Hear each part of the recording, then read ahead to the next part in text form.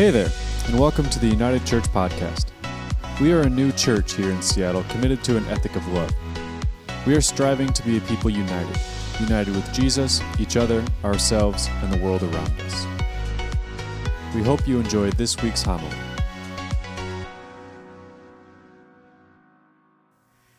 Have you ever felt like an imposter? Have you ever had that experience or that feeling of being an imposter? At any moment that you're going to be found out, that people are going to be like, I knew it. I knew you were a fraud this whole time, that you actually don't really truly belong here. That you've somehow snookered us all to get into this position, to get into this place, that you are an imposter. You don't belong, that this veil has been lifted, the mystery has been revealed, and you are an imposter, a fraud that doesn't belong here. I have this really strange and weird role that I don't know how I stumbled into or stumbled upon, or was the gates just opened for me to be in that role in particular. And I oftentimes not only feel like an imposter in that role, but perpetually wonder how on earth it is that I am there and why these people listen to me.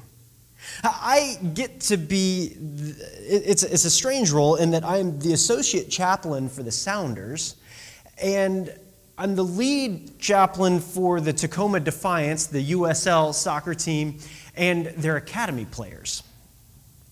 Earlier this season, I had the opportunity to go to the training facility and kind of hang out with them, right? It's an opportunity to get to know them and walk in, and I'm meeting with one of the coaches, and he's talking to me about like the role and what it looks like to do these sorts of things, and kind of asking me, what do you see out of this thing? And I was like, I've never done this before. I don't really know. I don't know why I'm here. Like, why you've asked me to do this thing? Like, I feel so out of place. And not only that, but you're sitting there and all of a sudden you see these soccer players walking by you, and you're just like, how did this happen? Like these professional athletes, these professional soccer players just walking by you, and you're just like, why me?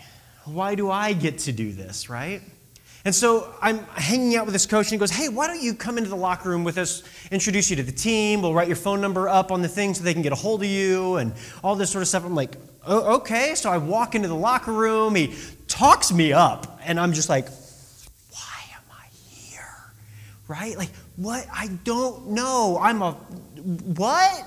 I've never done this before. It's a brand new role, brand new territory for me. And I don't feel as if I completely belong. Players are coming up to me, shaking my hand, say, thank you so much for being here. Looking forward to talking. Like they're introducing me, they're giving me their names. And I'm like, I'm not going to remember your name.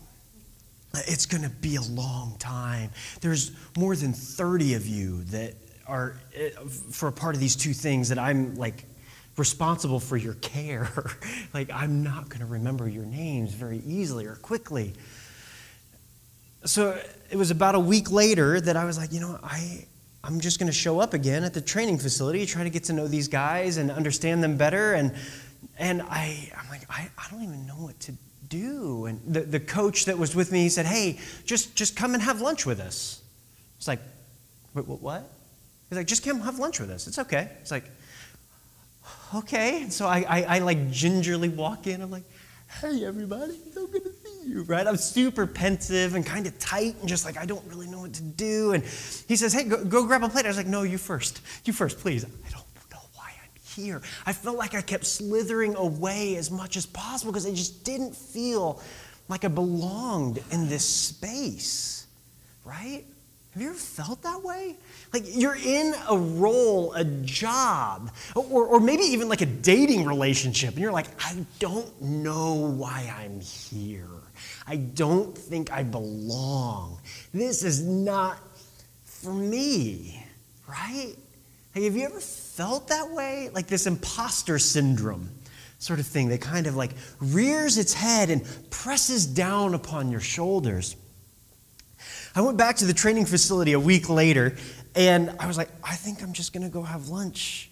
Like I'm going to go walk into the cafeteria banquet hall thing and just walk in and say hi to people, right? Like, I think that's okay.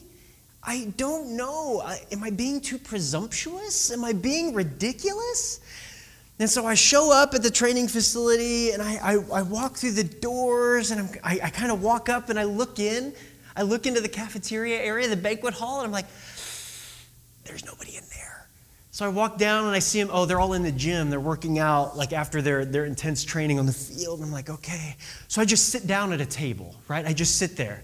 And the coaching staff makes their way by, and I was like, they go, hey, Aaron. I was like, hey, it's good to see you guys. I remember all your names. It's really easy because they have their initials on their like training stuff. So I'm like, hey, buddy, it's good to see you. I know your names, right? Like, so I say hi to them all, and I'm like, oh, I know them. I go, hey, is it cool if I join you guys for lunch? Like, absolutely, absolutely. And so as we're walking in, I was like, I just wanted to clarify that this is an okay thing, that I'm here, that I can just come and have lunch with you guys. Is that okay? I thought that would be good to kind of develop relationships. And they looked at me and they go, bro, it's okay. We brought you here for a reason. You belong here. You're part of this team now. Oh. And in that moment, that imposter syndrome kind of fettered itself away. I still feel really weird. I still feel really, really weird about that as an opportunity, a place that I get to be. But like all of a sudden, that validation of like, no, it's okay. You belong here. You're a part of this. Come as much as you want. Be here. Eat lunch every day. And it's good lunch, by the way. It's really tasty. So, I mean, the free lunch every day, sure, I would go down there every day just to eat the lunch, right? But no, it's okay. You are a part of this. Be here in this space with us. It kind of changed that perspective for me just a little bit of that validation of like, it's okay to be here. It's okay. You are not only welcome, but you're a part of this thing. Have you ever felt that way? Have you ever had somebody tell you like, no, it's okay to like bring a sense of validation? You're a part of this team. You're a part of this workplace team. You're a part of this relationship. I want to be with you. That these things are okay, that there's this sense of comforting, this sense of comfort to know that you're welcome, that you're a part of this thing. Have you ever experienced this in your spiritual life? This sense that you just don't quite belong, or that God doesn't necessarily want you in this space. That God is all of a sudden going to swipe left, or God's going to ghost you in some respect. That He's just not going to show up in that space because you yourself are an imposter in this relationship, this thing that is happening with God. I think some of us here throughout the course of our lives have felt as if we have this sort of imposter relationship with God, that we have this really conflicted relationship with God. We see God as this very vengeful, wrathful, angry sort of God, this God that we are sinners in the hands of an angry God that is there to simply squeeze the life out of us because of the life that we lead or the things that we do, that He is just there to vengefully and wrathfully put us asunder, to snuff us out in some respects. And that we don't actually belong with this God, and we want to move further and further away from Him. That we want to create a safe distance. Not so much a healthy distance, but a safe distance from this God that is there to snuff us out, to put us asunder, to wring our little necks, right? We have this conflicted relationship with God, so we try and fake it. We try and fake it until we make it, right? We try and fake this relationship with God. And so we come on Sunday mornings, or we listen to different podcasts or worship songs, and we listen and we do in the hopes that we can just kind of fake this relationship, but we keep God at a safe distance. We push him more than arm's length away. I think of Elaine from Seinfeld. There was a recurring joke all the time that whenever something would happen, she would yell, "Get out," and push really hard. And like Kramer or Jerry would like fly through the door and just fall over, right? That was the safe distance, was to get out, right? Just push and people would fly through the air, right? I think that's kind of what we do sometimes with God, is we have this safe sort of distance, but it's further than arm's length away. We push God away and be like, "No, you stay over there, I'm going to stay over here, and we'll be good.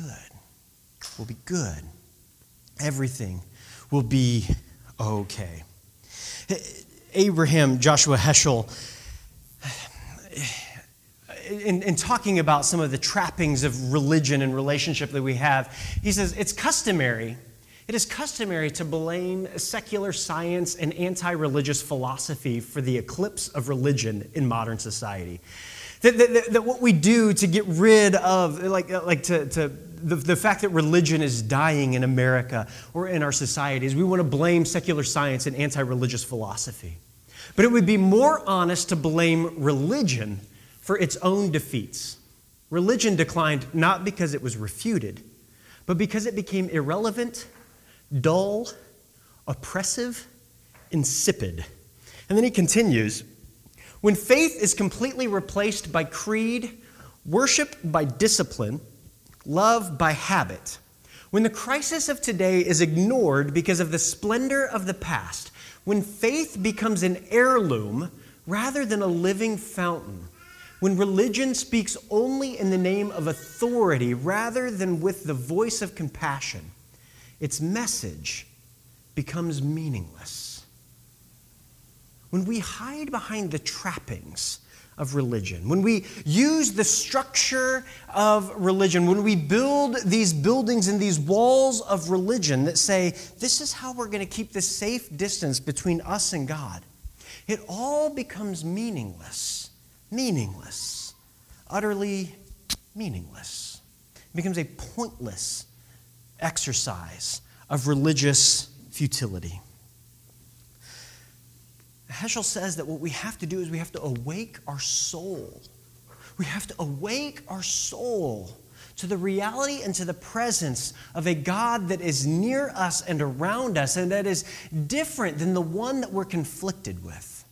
A new understanding of who this God really is. This is why we're walking through this series, this Awake My Soul, why this is kind of the prayer of our community throughout the course of Lent, is awake my soul, God, to your presence. I don't want to keep you over there because I'm scared of you. I want to actually know who you are and what this thing is, and actually awaken myself to the realities and the possibilities that you might be different than this conflicted understanding of God that I hold true in my life. Today's text is Isaiah chapter 55. Isaiah chapter 55, which is a really fascinating text. It's a really fascinating passage within the scope of Isaiah. It's actually one of the most beautiful poetic passages in all of Scripture. And that's not just me saying, that's not my opinion, saying that it's absolutely beautiful. It's actually lots of scholars and Hebrew scholars and philosophers and theologians that say that this text, this Isaiah chapter 55, is not only extremely beautiful, but redefines our understanding to our relationship with this God. It redefines who He is to us, around us, in us, with us, through us. It redefines for us. It resituates our understanding of God. In fact, it's not just a poem, but it's a poem from God to us. That God has written this poetic language to us to listen to pay heed to pay attention to. In fact, it's not just this poetic love story, but it also holds within it some instruction for us. Things that we should listen to and follow through with. That God is writing this beautiful poem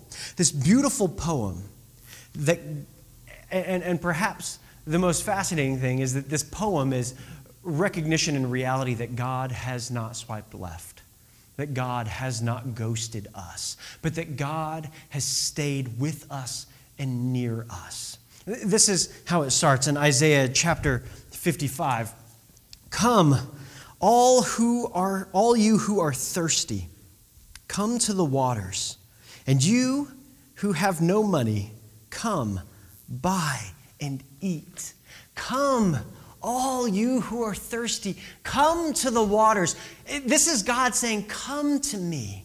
Come to me, which is really funny because for the past few weeks we've been talking about how God hasn't necessarily said, come to me, but that I am actually already present. That we don't actually have to come to God because God is here. God has come to us. And here is the converse where God is saying, come to me, come to me. But in this language of poetry, in this poetic language, there's a little bit of an interesting twist to understand. That when God is saying, come to me, He's not saying, hey, you that is way over here on the other side of Seattle, come to me right here in this place on Queen Anne. That when God is saying, come to me, He is present here in this space.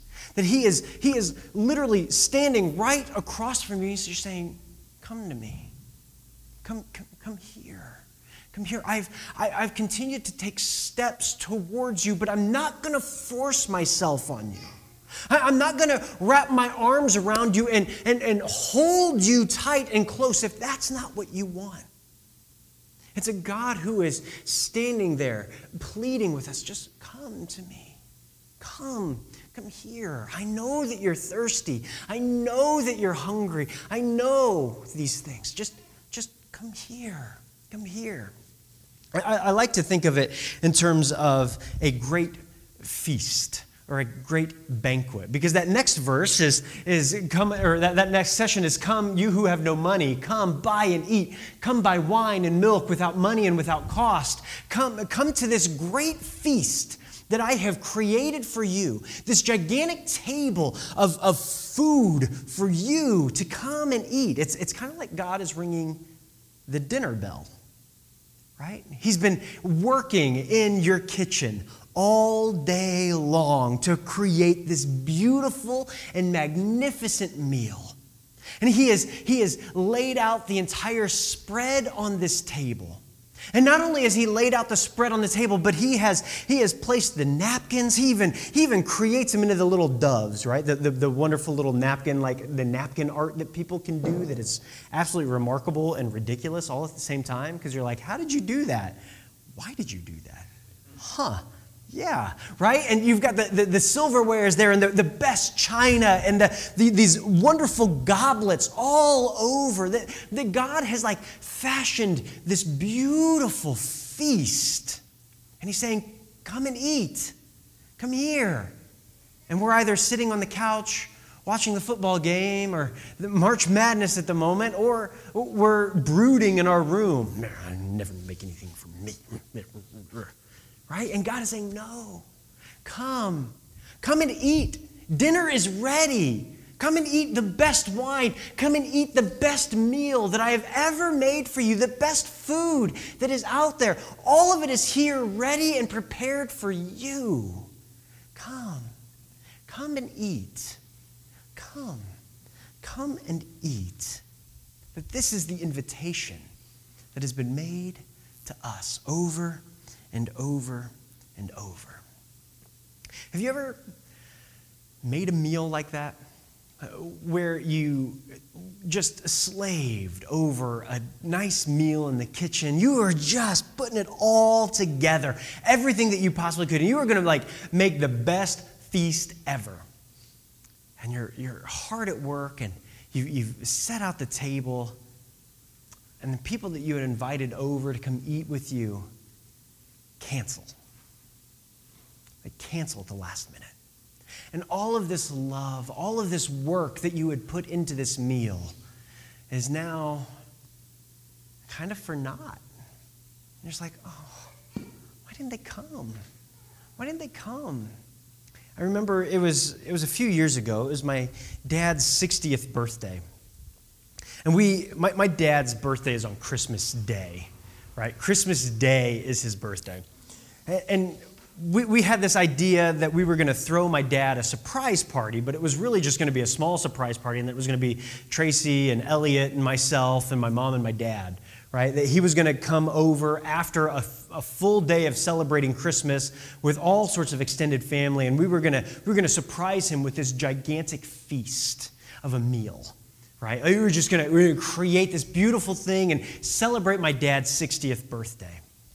And as the day waned on longer and longer and longer, it started to get later and later and later. We thought, oh no, I'm not sure we're going to be able to get Dad to stay, because they've still got a long drive after this meal, right? Like after this meal, they've still got a couple 3-hour drive to get back home afterwards. Like, I don't know if we're going to be able to get Dad to stay. And so we're doing all this work to create this feast of a meal, and all of a sudden, like we show up at our house, and we're like, my dad's like, yeah, I think we're just going to drop you off and go home. It's like, no, you got to come in, you got to come in.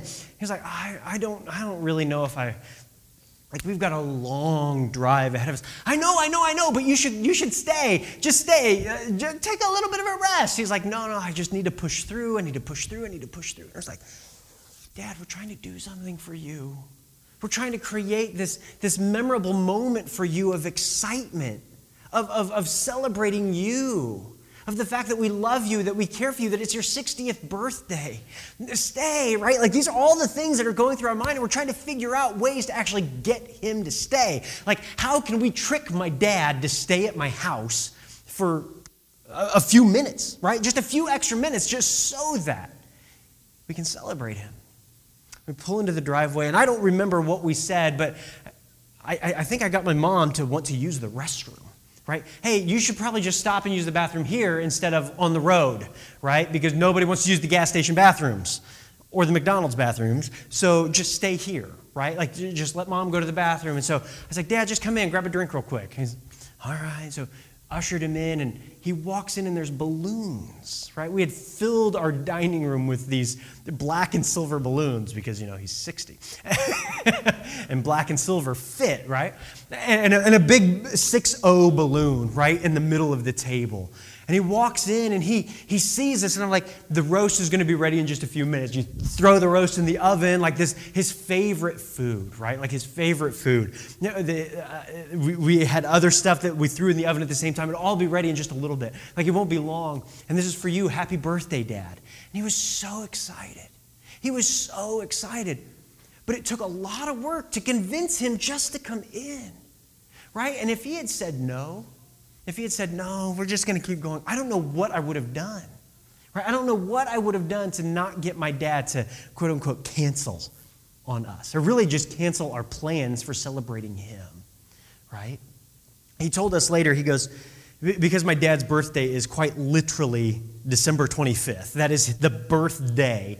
He said, this is the first birthday I've ever had. The first birthday party I've ever had.